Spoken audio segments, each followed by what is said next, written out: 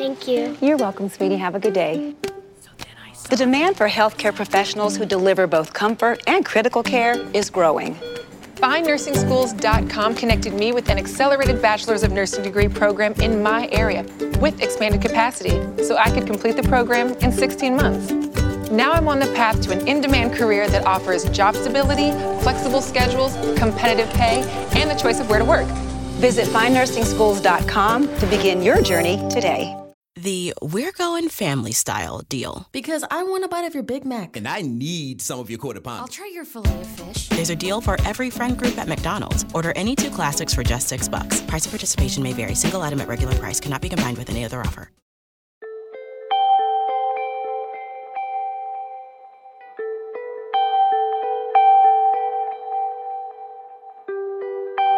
It's hard to listen to the news without realizing we're living in volatile, unprecedented times. Yet never has there been such an opportunity to transform the human condition.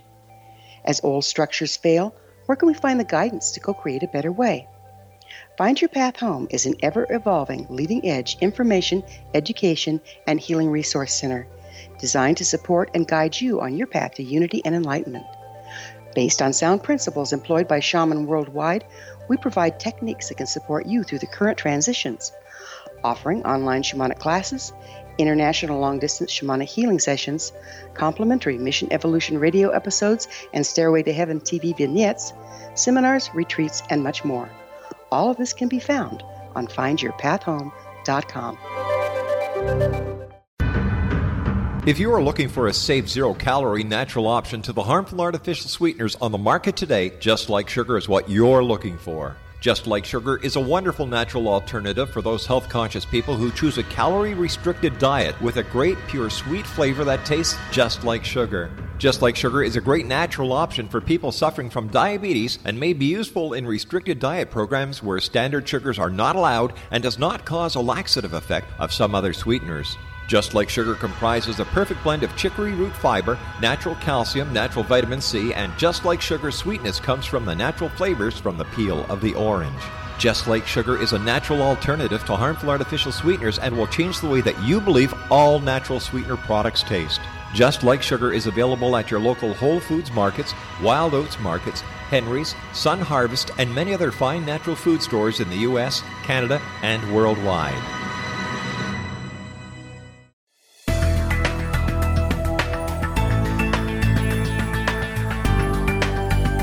Do you think you have energy problems in your home?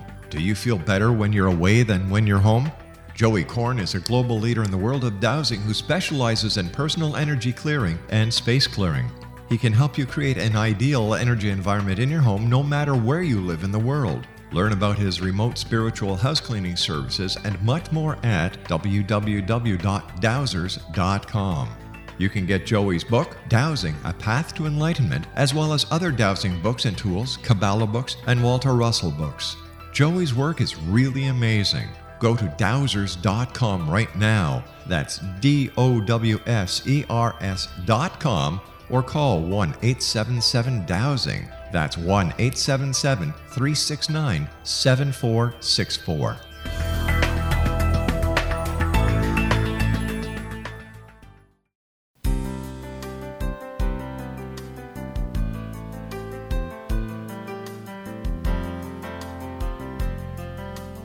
Welcome to Mission Evolution Radio Show with Gwilda Wiyaka, bringing together today's leading experts to uncover ever-deepening spiritual truths and the latest scientific developments in support of the evolution of humankind. For more information on Mission Evolution Radio with Gwilda Wiyaka, visit www.missionevolution.org. And now, here's the host of Mission Evolution, Miss Gwilda Wiyaka.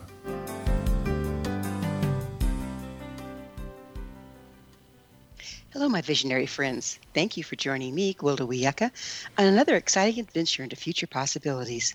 This is Mission Evolution, where we share innovative thoughts and information with today's leading esoteric and scientific experts supporting the co-creation of a better tomorrow.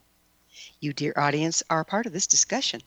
Email info@missionevolution.org with any comments or questions. This hour we'll be exploring working from home, evolving online communication. Due to COVID-19, many of us are suddenly confronted with holding classes, sessions, and meetings online. Having been a teacher with years of experience speaking in front of large groups, I was shocked at the enormous adjustment working in cyberspace required. Holding my first Zoom class, I was suddenly confronted with sitting alone in my living room, facing a webcam and speaking to electronics rather than people. To top it off, I'm camera shy in the extreme. For the first time in years, I was tongue-tied. With the second wave of COVID looming, it occurred to me that many of us need some new tools to evolve the way we speak and connect through an impersonal electronic modality.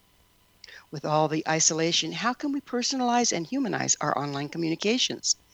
How can we reach out and touch our people heart to heart to ease their way in this frightening new landscape? With us today to delve into the topic is motivational speaker and public speaking coach Milo Shapiro. Milo left 15 years in IT to pursue his then 18-year passion, applying improvisation to business practices and personal development. His teamwork course, TEAMprovising, involves communication, boosts innovation, and builds community. With 10 plus years in the National Speakers Association, this motivational speaker and public speaking coach has entertained and educated through lectures, classes, and improv-related speeches, delighting audiences nationwide. Milo is the author of Public Speaking, Get A's Not Z's, Public Speaking for Teens, Get A's Not Z's, and The Worst Days Make the Best Stories. His website, miloshapiro.com. Milo, on behalf of our listeners and myself, thanks for joining us on Mission Evolution. And thanks for that beautiful introduction. That was really nicely done. Oh, thank you. So, what is your educational background? Not what you would think based on the things that I do currently. I went to school for computer science in the early 80s. So my first career was COBOL, CICS, DB2. Even computer people may not recognize these old names, but that's what I went to school for and what my first career was. Okay, interesting. So then what did you do before becoming involved in improvisation? Improvisation. Isn't that a rough word? It is. I can't get my mouth wrapped around it today. I was a computer programmer. My life took me up to upstate New York. That's where I went to college and got my first job. I was working for the Department of Medicaid, which is the New York equivalent of Medicare. And then I went from there to the Department of Motor Vehicles, where I was helping program computer programs to help the judges run the courts, and it was all very interesting within the world of information technology. And then I came out to San Diego on vacation and said, I do really love my job, but I think I love this city more. So I quit my job there, started took a job with San Diego Gas and Electric as a computer programmer, helping them track hazardous waste systems throughout the company, making sure everything was handled environmentally. But this was my day-to-day job for a long time. When I discovered improvisation, though, I just fell in love with it.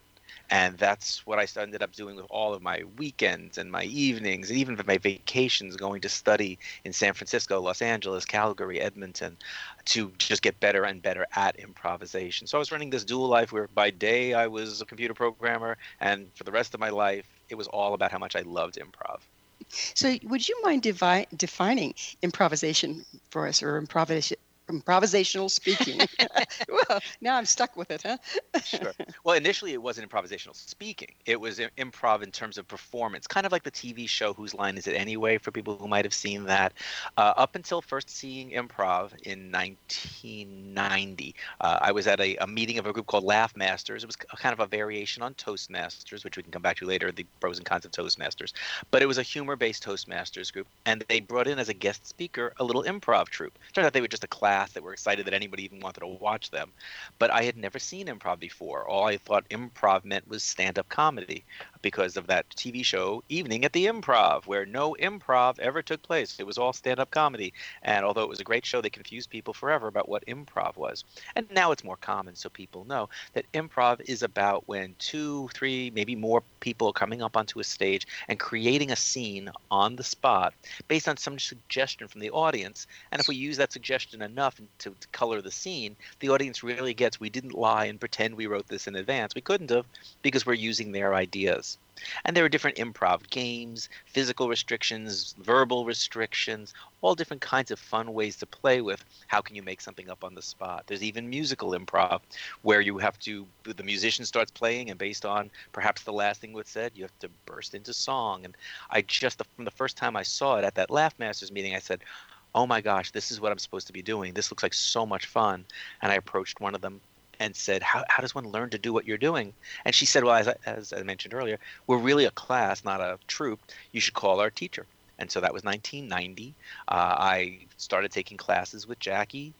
Those classes led to other classes and led to me getting into my first troupe that I auditioned for. And then finally, the co-founding of San Diego Theater Sports. Theater Sports is an international troupe of improvisers in different cities who follow a certain format of improv where two teams compete, and we founded the San Diego chapter in '93. Tell us a little about team building using improv. I can't even say it. Improvisation. I did it. Yeah. Jumping forward a long way, I discovered that there were companies around the country that were starting to use improv for team building, and that really appealed to me much more than what I was doing in IT. And what these companies were doing, I came across a website of one of them, was using the games to help people focus on some of the things that make us better improvisers, to help us be better coworkers, better teammates, better at creative thinking on our projects. So there are games that help with listening skills. There are games that help with creative problem solving, as I mentioned, or nonverbal communication recognition, because some games you have to try and pick up on things that other people are doing based on their physicality. So you become very attuned to the other players in improv. We can transfer those skills to being attuned to our coworkers. And so often in the TEAMprovising course, I've had people stop me between the games and say, that last game, that's what happens in our staff meeting. Or I have a client who does that to me, and it's not funny. Then how do we do this? And so through the games, we start processing real work situations. Okay, so then it's kind of like role playing in a way. We have occasionally used role playing, but it's really not. If I want you to play a game, I'm just going to make a person Bill. If Gwilden and Bill are in a scene together that has them. You're a baker, he's a customer, and we're playing out that. Well, that might have nothing to do with your real life. You're not a baker. He's not a customer at a bakery. But through that scene, he might notice things that you do with your nonverbal cues, like maybe you're stiffening your body up. So he might say to you, did I say something wrong, ma'am? Did I do something to upset you? And then as the baker, perhaps you will say, yes, nobody asks for bagels this early in the morning. That is not role play for your life.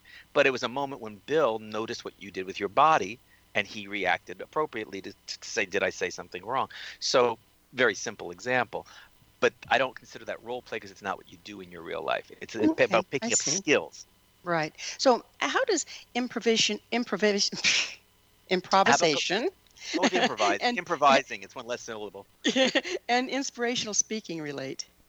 So after doing the TEAMprovising course for a while, with mostly groups of 15 to 25 in that range, people from the classes kept saying to me, you should do this with bigger groups. You shouldn't just do this with the small groups. Yes, it's nice that you can give us immediate feedback, but this would be great in like a motivational speech setting where you get the whole audience playing these games. And I thought at first, well, but that's not being a motivational speaker just to lead them in games. But I mentioned this to someone at an improv conference one time, and he said, you don't know who you're talking to. I'm the president of my National Speakers Association chapter, and these other people are right. You just don't know. You need to get involved with the National Speakers Association. So I did, and I learned about the art and the business of motivational speaking, and realized that as long as I have a message to deliver within a speech, I can also get very interactive in that speech. So I have a speech called We've Got to Fail to Succeed, about not having to be perfect all the time and being willing to just be really thrilled when 85% of stuff goes right, or getting a B+ is terrific sometimes, especially if you had to make it up on the spot. And in that speech, for about half the time that I'm with the audience, if it's 300 people, I'm pairing them up and having them play games in their seats. So that's 150 pairs playing a game. And then I run around the audience, eavesdrop a little bit, and then go back up onto the stage and discuss some of the things I noticed happening in some of the pairs. I don't pick anybody out to embarrass them. But I share with them some of what I noticed, and it's typically beginners' mistakes. And they start to go, oh, yeah. And in about half an hour, it's not as much of a growth experience perhaps as a whole day with me doing TEAMprovising, but still I can make a few really good key points, and it livens up a conference and gets people thinking about something. And because they've played together, they often have a better time at the conference and become friendlier with the other strangers there. Well, we're just about ready for a commercial break, but on the other side, I would really like to say, okay, now how do we take this and apply it to the problems that we're facing today with communication and isolation? So, you game? Okay. All right. Milo and I will return shortly, so don't you folks go away. You're listening to Mission Evolution, coming to you on the X-Zone Broadcast Network, www.xzbn.net.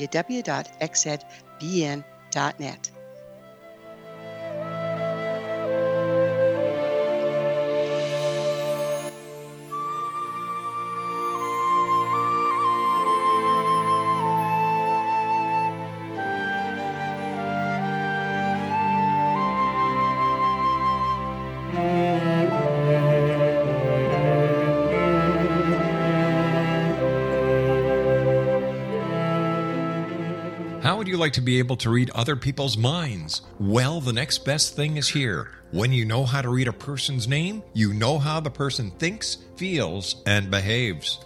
Each letter in our name holds a key to unlock our true essence. Our name contains both our gifts and challenges in this lifetime. Mnemology science discovers personality secrets hidden in the placement of the letters of our names, including the first and last impression people remember about us. Sharon shows us how to interpret the arrangement of letters as outlined in her book, Know the Name, Know the Person.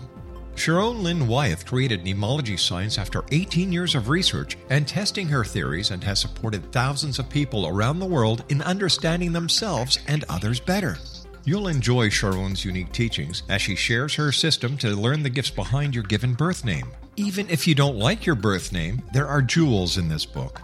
If you're thinking of changing your name, ready to name your child, or wanting to get along better with others, this is the book for you.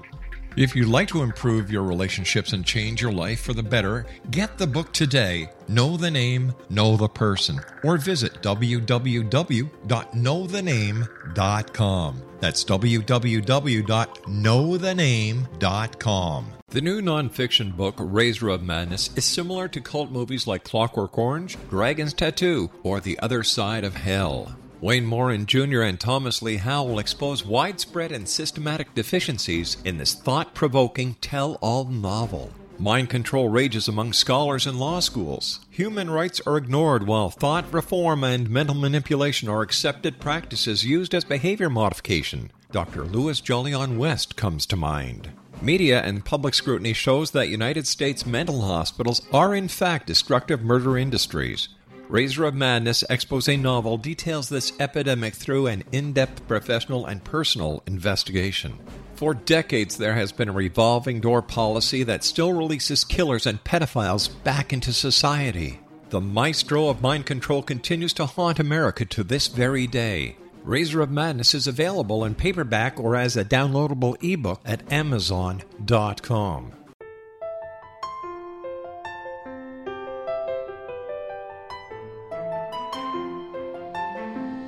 Path Home Shamanic Art School has just launched a new online series of classes, Galactic Shamanism, Art of the Ancients, Key to Tomorrow. In these classes, composed and taught by Path Home founder and director Gwilda Wiyaka, you'll learn practical shamanic skills to support your daily life, such as how to build a medicine wheel to access the power of the earth, perform a shamanic journey, create sacred space in which to live and work, empower your life with totem animals, elementals, and fairy folk, and learn the art of accurately reading signs and omens. These tried and true skills are the key to living a powerful, productive life. Visit us at findyourpathhome.com to see the ever-growing collection of classes and leading-edge information to support you during these times of uncertainty and transition. All can be found at findyourpathhome.com.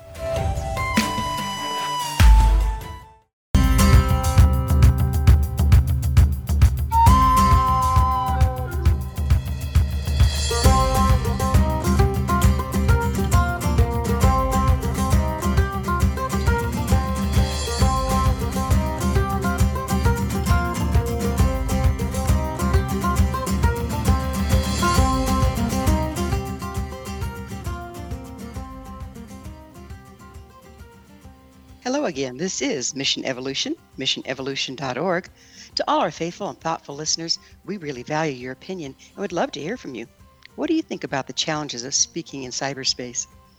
This in from a member of our audience regarding the episode entitled Out-of-Body Information, Prophetic or Delusional. CA shares, other than repeatedly advertising her books and website during the first 3 segments, Marilyn Hughes had no solid data to offer, while your solo commentary at the last segment was packed with information that was grounded, useful, and profound.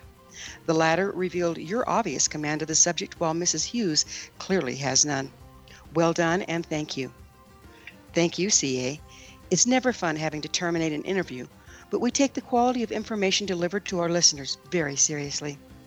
Curious, dear audience? Visit missionevolution.org archives for out-of-body information, prophetic or delusional, and give us your take on it. Email me at info@missionevolution.org and give me your thoughts or questions so we can all share them on the next show.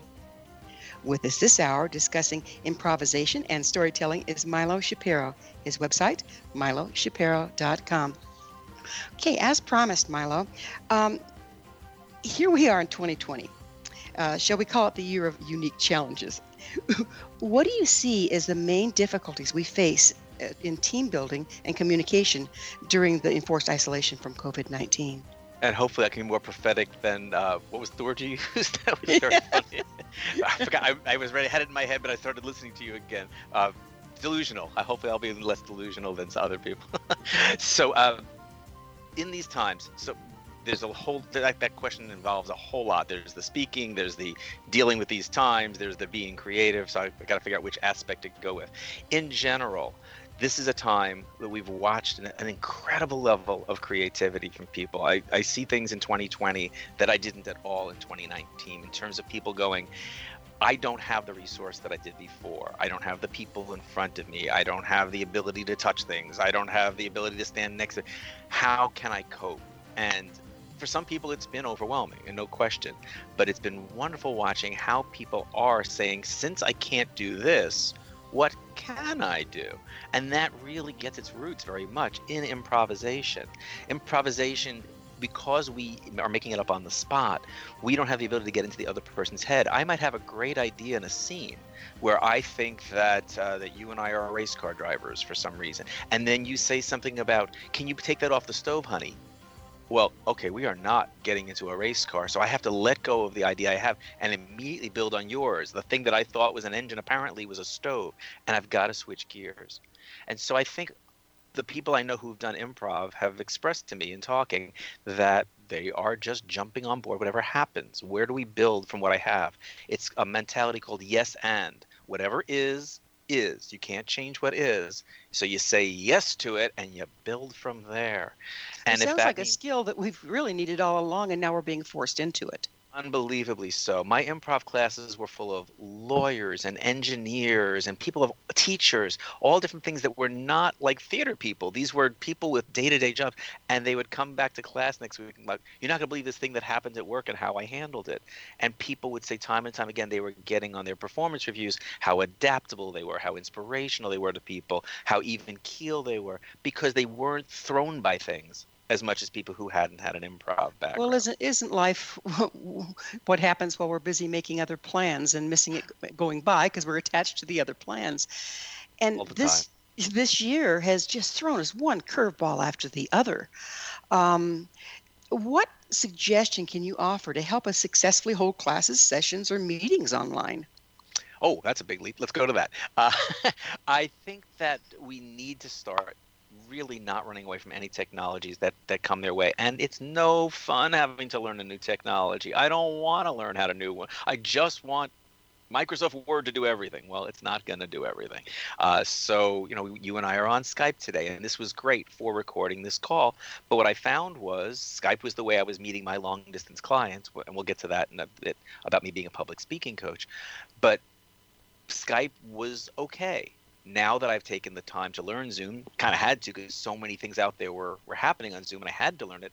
I discovered this is a way more powerful tool. Screen sharing? You mean I can have the person put their script on the screen and I can look at it instead of having them keep reciting sections back to me? I can put a PDF on the screen and show it to them instead of having to email them and wait for it to show up. So Zoom for me has been amazing. Well, what's the next step? It might be doing Zoom webinars where I don't have to worry about 25 people's microphones turning on and off because we can spotlight one person. Well, So we learning can technology certainly see the advantages of the advanced technology, and particularly now when we need it because we can't be together in person. Right. However, what I'm finding is there are also, let's look at it, some challenges. The very things that you were talking about doing, reading body language. If you just see in their head, you're not necessarily able to read body language. And don't you just kind of get a feeling from people when you're in the room with them if they're starting to have difficulty? Well, that's not available. How are we going to work around that?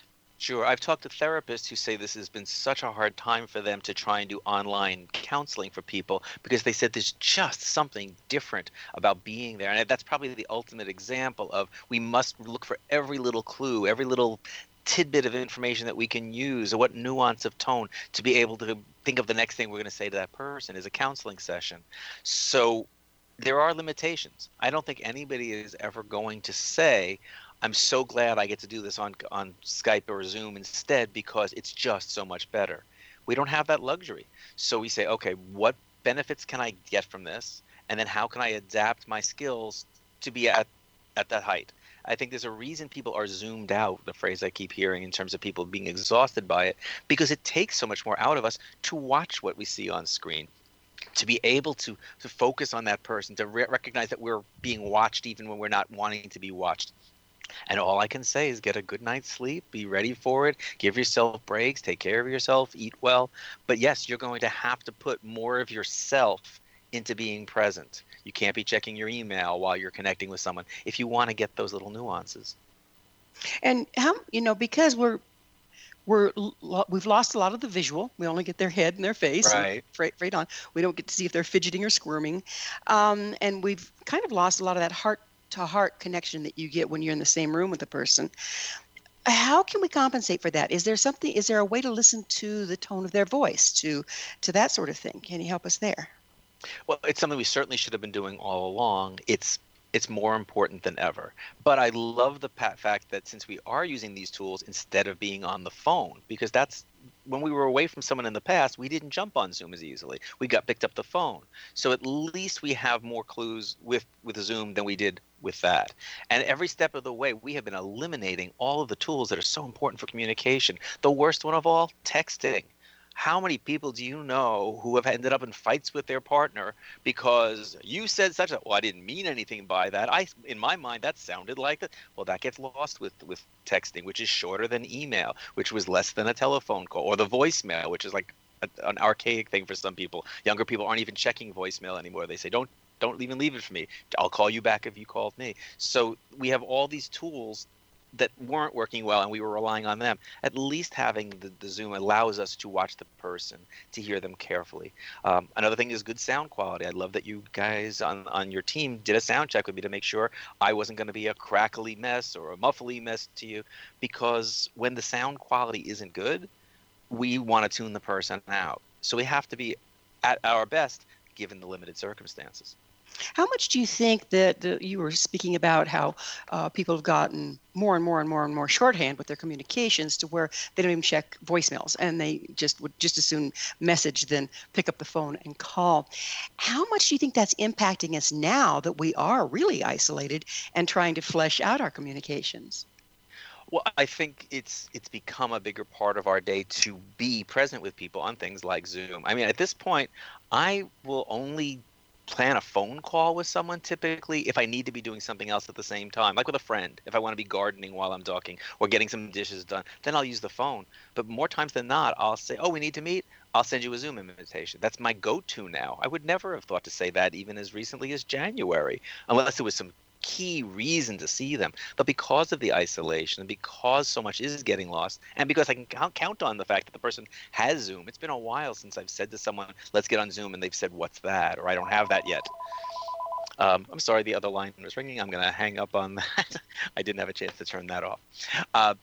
So that gives us a chance to have more connection by using the tool. It's not going to be perfect. And yes, we're going to have to listen more carefully for tone. Don't know how to tell you how to do that, but to notice that that's what's going on. So if we're listening to a person's tone, how, what the other thing I've noticed is people are kind of uncomfortable being on Zoom and being in front of a camera, and they get more stiff, and it kind of affects the way they communicate. Are you able to factor that in, and how can we put them at ease? I think when people are in those conversations with us, if they seem uncomfortable, we can use more levity. We can be more relaxed. We can make a joke about something. I think we just being open about what's going on, not treating the elephant in the room like it's not there. Just saying, isn't it tough to have to talk like this? Or when there's a distraction, I had somebody's kids run through the room. I saw actually someone whose kids literally jumped on her head and were playing around on her while she was doing a sales pitch, and she acted like it wasn't happening. And I think if she had just made a joke about it or something like that, that would have helped. But instead, she acted like it wasn't happening, and I don't think anybody heard a word she was saying. I can imagine. Well, it's time for a quick pause here. Milo and I will return to our discussion shortly, so you stay right there. This is Mission Evolution. We're coming to you on the X Zone Broadcast Network, www.xzbn.net.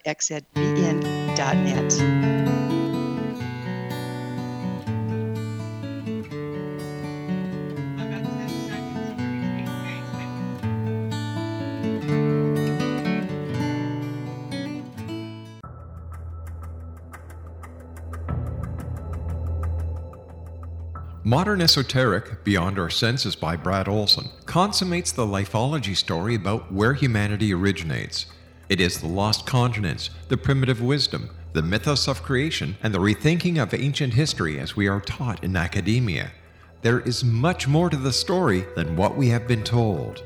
As this is the first book in the Esoteric series, Modern Esoteric starts at the beginning of time and accelerates up to this modern age. Future Esoteric is book 2 in the series and takes a forward-looking position ahead of today with an open and honest examination of the ET issue and various unexplained phenomena. To discover the writings of author Brad Olson, visit www.bradolson.com. That's www.bradolson.com. Are you considering calling a psychic to read your situation? Then consider David Champion, a psychic medium for more than 20 years with thousands of readings under his belt. David Champion will make you feel comfortable. He has proven to be honest and accurate. He's a straight shooter. There's no guesswork. What he sees is what you get. While he is a medium, most of the calls focus on relationships, not only love, but work, school, neighbors, and more. Need help with finding a job and preparing for the interview? Are you dealing with people who are obstacles in your path? For more information, go to davidchampion.com, $1.50 per minute paid by credit card with a minimum of 30 minutes. For your reading with David Champion, call 1-877-702-8598. That's 1-877-702-8598. Afterlife expert Roberta Grimes was the first one to say that dying can be fun. Now her best-selling book, The Fun of Dying, is available in stores worldwide. So if you wonder whether death ends life, how it feels to die, or what heaven might be like, The Fun of Dying was written for you. And if you have always been afraid of death, or if you worry that your life has no meaning, let The Fun of Dying ease your fears and bring new meaning to your life. Nothing said in The Fun of Dying is based on the teachings of any religion. Instead, Roberta draws on evidence to explain how death happens, how it feels, and what comes next. A lot of the best death-related evidence was produced in the first half of the 20th century. When it is put together with recent discoveries, it tells a consistent and amazing story. Roberta Grimes blogs and answers questions at robertagrimes.com. Her wonderful book, The Fun of Dying, is available on Amazon and at stores worldwide wherever books are sold.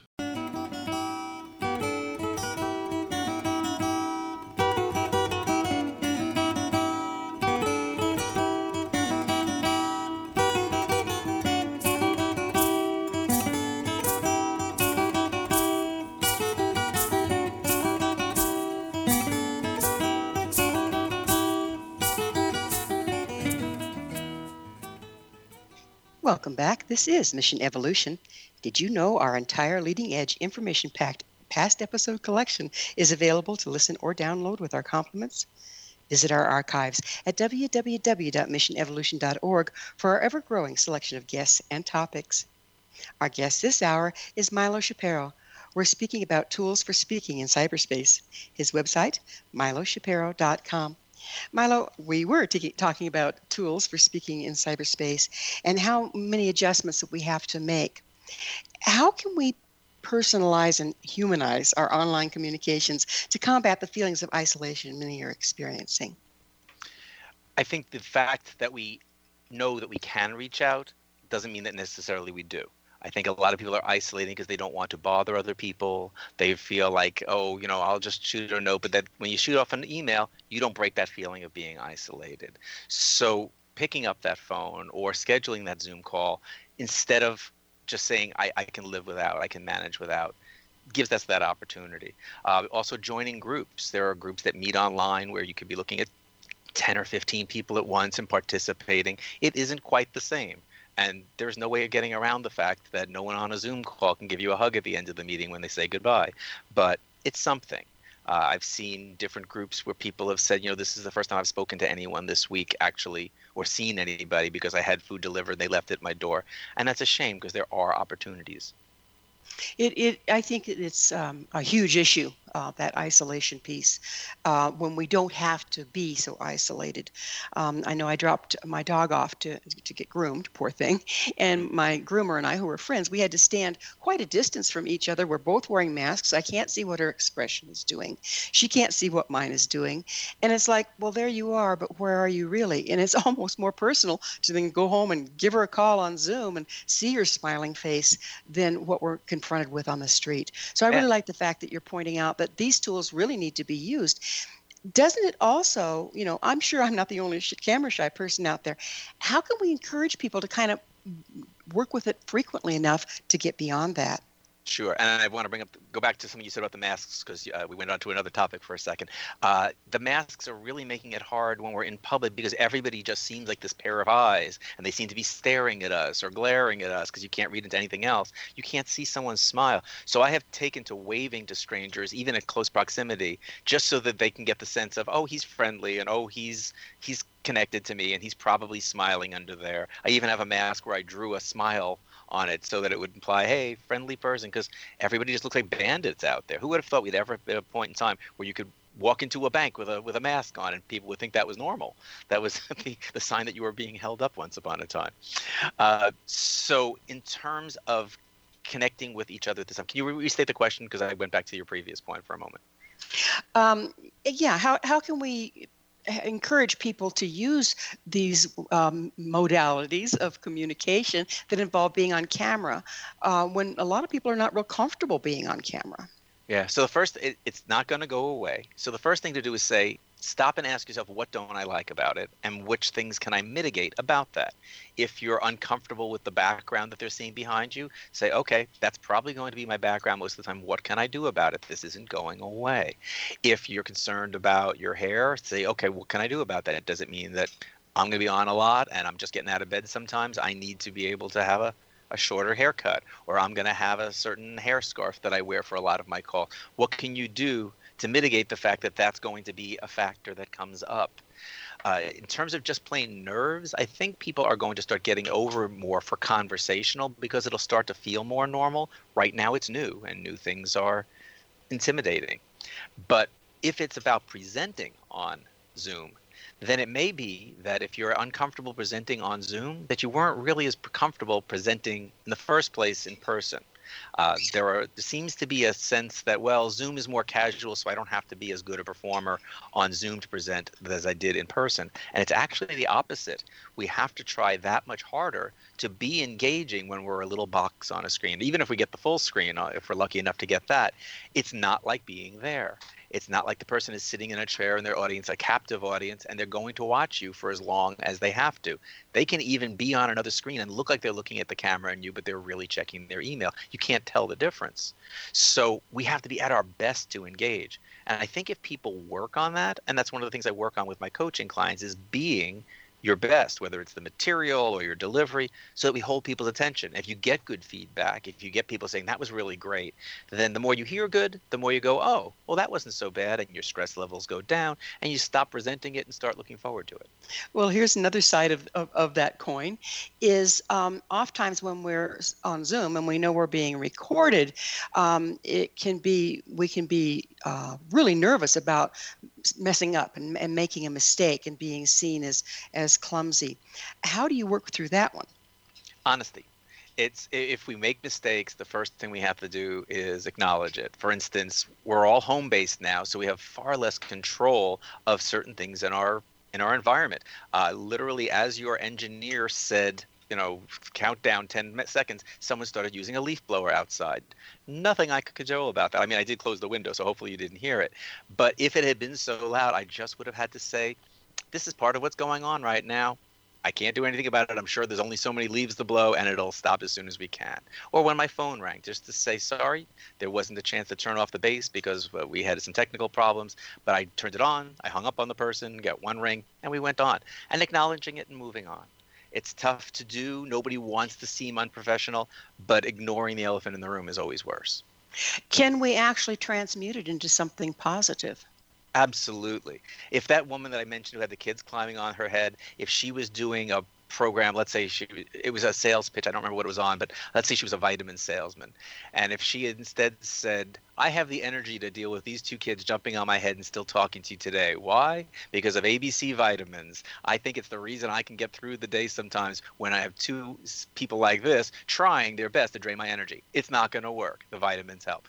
If she had worked that to her advantage in that moment, and that was improv, by the way, I didn't plan to talk about that, that would have been a great moment, and everybody would have remembered her vitamins. Instead, nobody heard a word that she was saying because she was acting like it wasn't happening.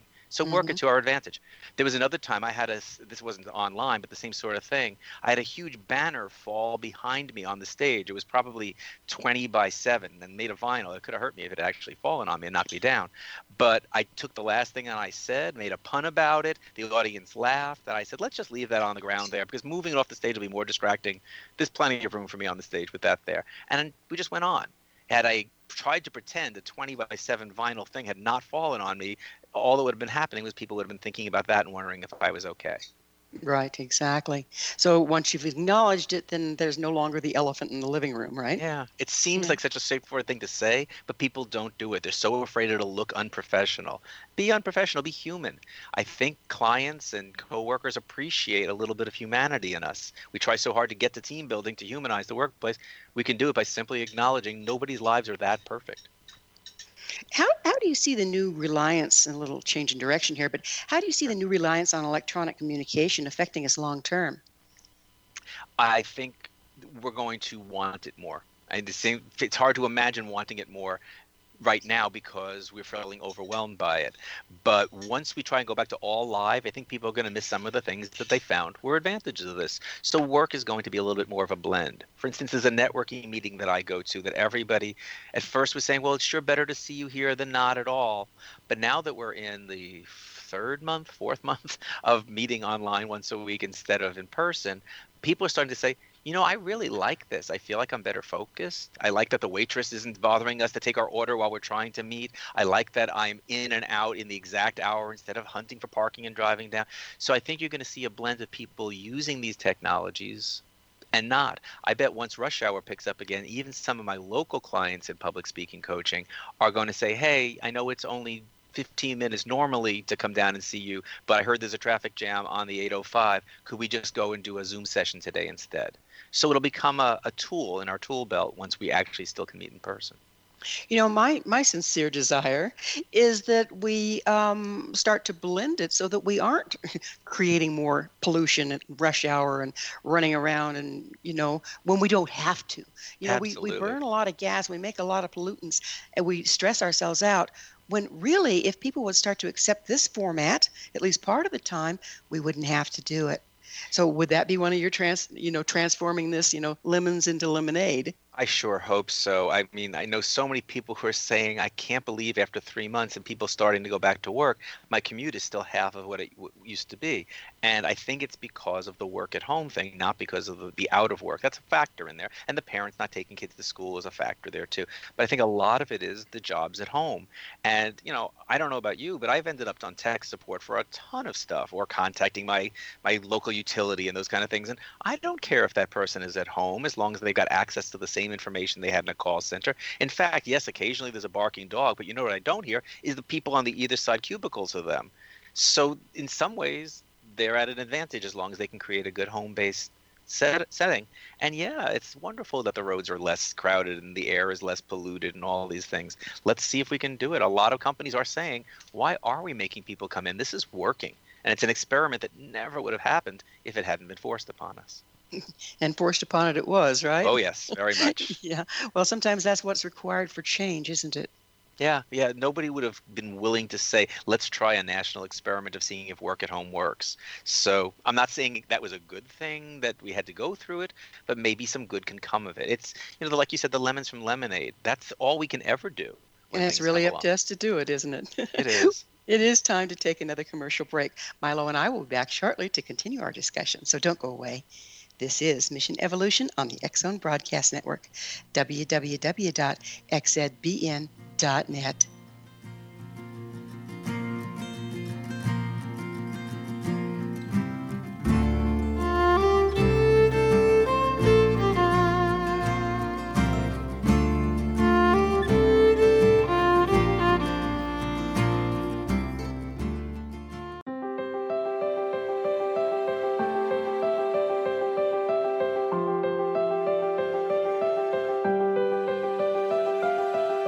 Mission Evolution is dedicated to the well-being of the planet and animals, as well as the evolution of humankind.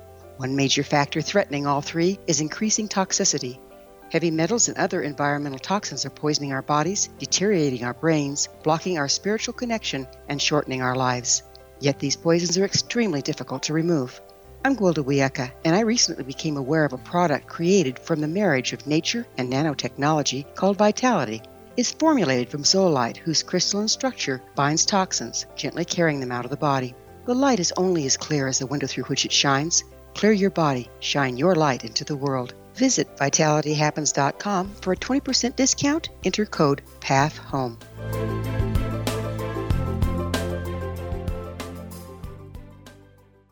What Happened in Benghazi is revealed by Nicholas Genix, author of Obama, Islam, and Benghazi. He informs the American people that President Obama deceived them by advocating a strong foreign policy prior to the 2012 presidential election, and Hillary Clinton supported this deception.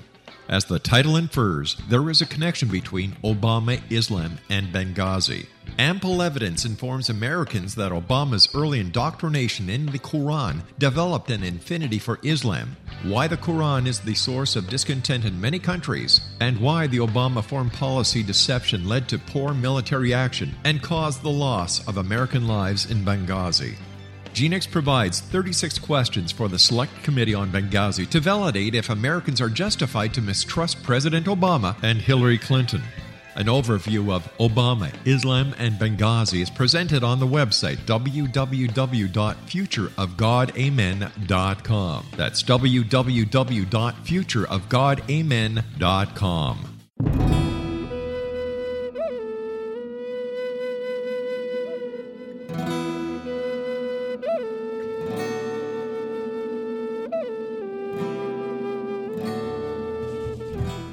The ancients knew what we have forgotten. In order to be empowered by nature, one must be aligned with the way life works. We've become increasingly disconnected from the earth and her cycles, to our extreme detriment. The medicine wheel ceremony is an ancient rite practiced by shamans worldwide to recalibrate their people with the powers of the universe. Join me, Gwilda Wiyaka, at the Galactic Shamanism Retreat this spring equinox, March 18th through the 22nd, in the beautiful Colorado Mountains. During this life-changing 3-day medicine wheel training, you'll learn to build and maintain your own cross-cultural shamanic medicine wheel to promote manifestation, health, and personal power. Empower yourself with the wisdom of the ancients. Contact touchin@findyourpathhome.com or call 303-775-3431.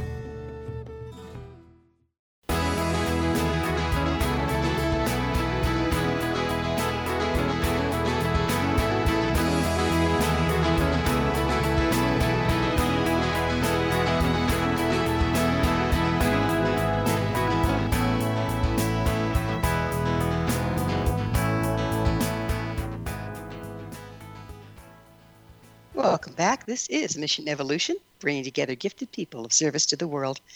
I love to hear from our audience. Your thoughts are very important to me.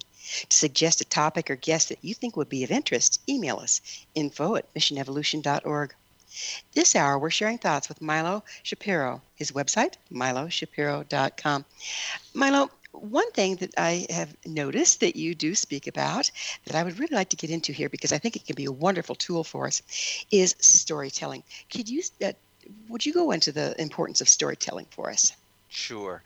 Stories have a way of lodging in our brain in a ways that data can't. And in speeches, a lot of times people try and unload so much data on their audiences that eventually it's hard to absorb. And the facts that they are sharing aren't making the impact they want to. But if we can take that data and tie it into a story where the moral of the story is the thing we want them to get, what happens is that stories traverse both sides of the brain and make a larger impact, like digging a path back and forth. If you're walking in a forest, you do it enough times, you're going to see that path. Well, that's what's happening, whereas data tends to reside on the left side of the brain and continue to get processed there. So those neural pathways are stronger when we tie them to stories. If you think back to your childhood, you could probably remember the lessons of the tortoise and the hare, or the boy who cried wolf, even though you probably don't remember being told the story. But because it was tied into a story, the lessons of slow and steady win the race or don't tell lies, they stay with us. And being able to craft a good story is a wonderful art and skill that people, if it's not innate to them, can learn. It's one of the things I teach people in the public speaking coaching work that I do. So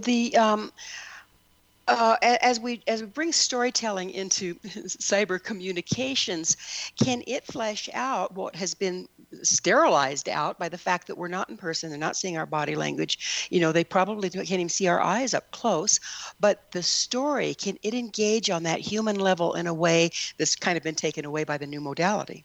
It absolutely can. It's having the courage to think that people will want to sit through a story. And time and again, what I'm seeing is they will. They'll listen to you and they'll give you the chance to tell that story through as long as they feel like you're going someplace. So that's one of the things that has to be clear, that I am getting to a point. I'm not just off on a tangent somewhere. And if you come to a point and people go, oh, I see now why she told me that story, they will give you that chance the next time. We have to earn that trust a little bit. So perhaps at first, keeping your story shorter until people have learned to have that trust with you is valuable. But having the stories and having a few in mind, so you don't have to think of them up on the spot. If you know you're going to be addressing a certain point, think of what are a couple of stories from my life or from my interaction with this person, something that people are going to relate to so that they will go, yes, I see. It's how much more important is it that it's something that you have real association with, something from your life versus something that you've either made up or looked up or repeated after somebody else? Sure. There's no harm in repeating to somebody else, except there's two things. One is it's not fair if it's somebody else's actual story they tell on stage that you're stealing that story. But let's just say it's somebody else's story from your life. Sometimes it's fine to do that as long as there isn't any risk that the people there have heard it. If my best friend told me a story about something that happened to her in the store earlier today, and I thought that's a perfect point for my clients today, I think it's okay that it didn't happen to me, and I don't have to change the facts to make it happen to me.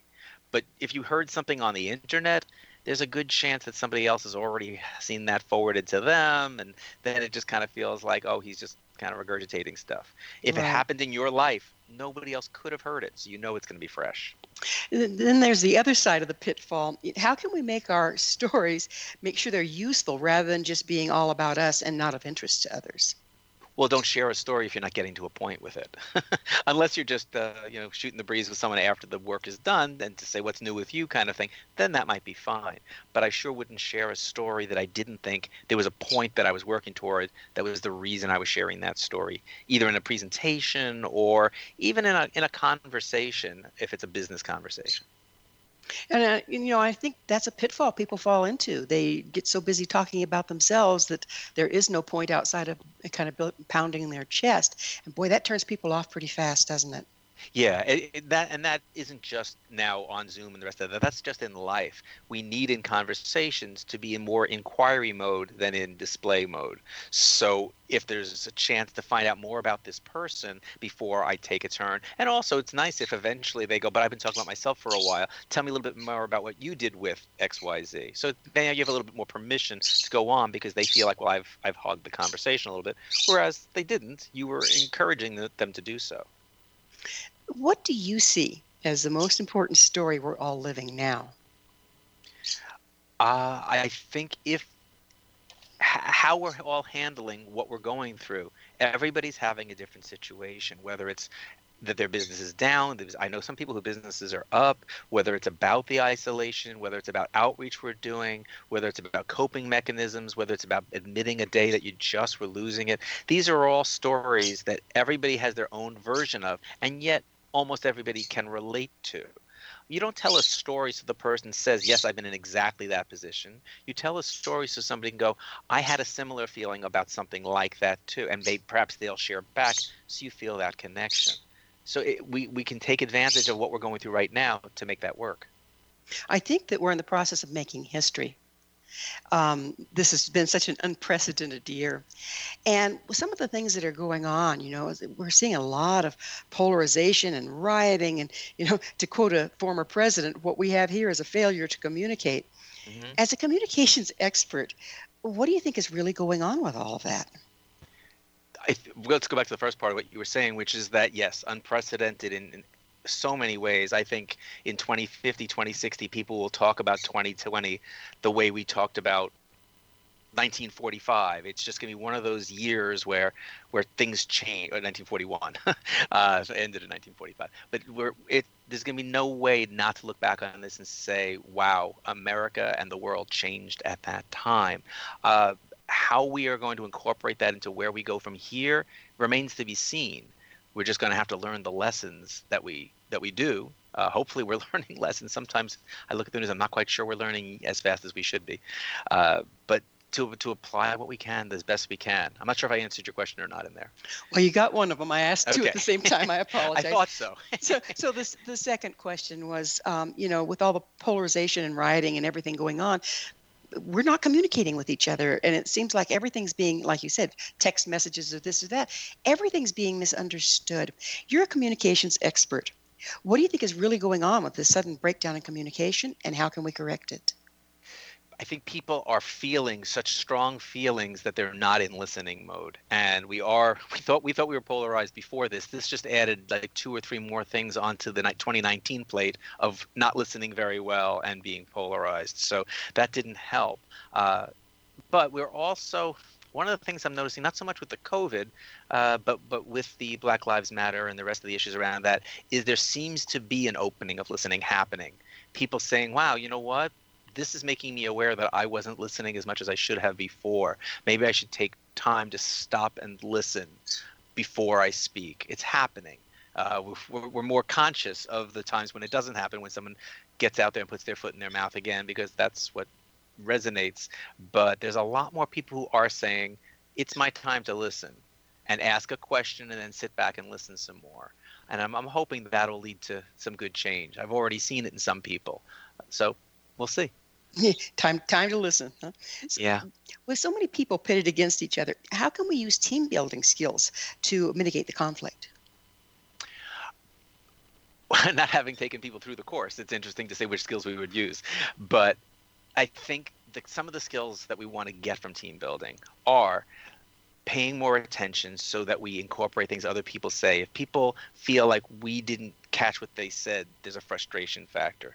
So if I can reference something you said 20 minutes ago as part of what I'm saying, it really shows that I paid attention, and that's appreciated by the other person. Asking questions that are based on maybe things that they didn't say, but what we saw. I noticed a few minutes ago when you were talking about such and such that you started kind of playing with your hair a little bit, like that topic made you a little bit nervous. Was there something I said that was uncomfortable about that for you? Starting the inquiry. And if the person says, no, my hair is too long right now and it's driving me crazy, you can both have a laugh about it. But if the other person says, well, yeah, you actually did pick up on something. I didn't want to say anything, but... So to start that paying attention more. And improv is that's why I use improv for team building, because the paying attention level has to be so high. We have to be paying attention to if somebody named us, where they said they were, something that you just do with your hands. If I go, what is she doing with her hands right now? Oh, she's making a sandwich. We're probably in the kitchen. I had to be watching for that. So the level of paying attention needs to be higher than ever since we're not in people's company. And engaging the other person, like even through reflective listening, so that they know that you are listening and you do hear them. It's got to be hugely important at this point, doesn't it? I'm using so much reflective listening with clients because I think it makes them feel pulled into, oh, wow, he really heard me. Maybe I need to be really hearing them. I actually take notes sometimes, which is harder to do than it used to be on the phone because they can see me doing it. Yeah. Well, unfortunately, Milo, unbelievably, we are out of time. And thank you so much for coming on the show. Pleasure. I'm glad you contacted me. Our guest this hour has been motivational speaker and public speaking coach Milo Shapiro. Milo is the author of Public Speaking, Get A's Not Z's, Public Speaking for Teens, Get A's Not Z's, and The Worst Days Make the Best Stories. His website, miloshapiro.com. Remember, our entire information-packed past episode collection is available for listen or download free of charge. Visit our archives at www.missionevolution.org for our ever-growing selection of guests and topics. This has been Mission Evolution with Gwilda Wiyaka on the X-Zone Broadcast Network, www.xzbn.net. Join us next time right here as the mission continues, bringing information, resources, and support to our evolving world.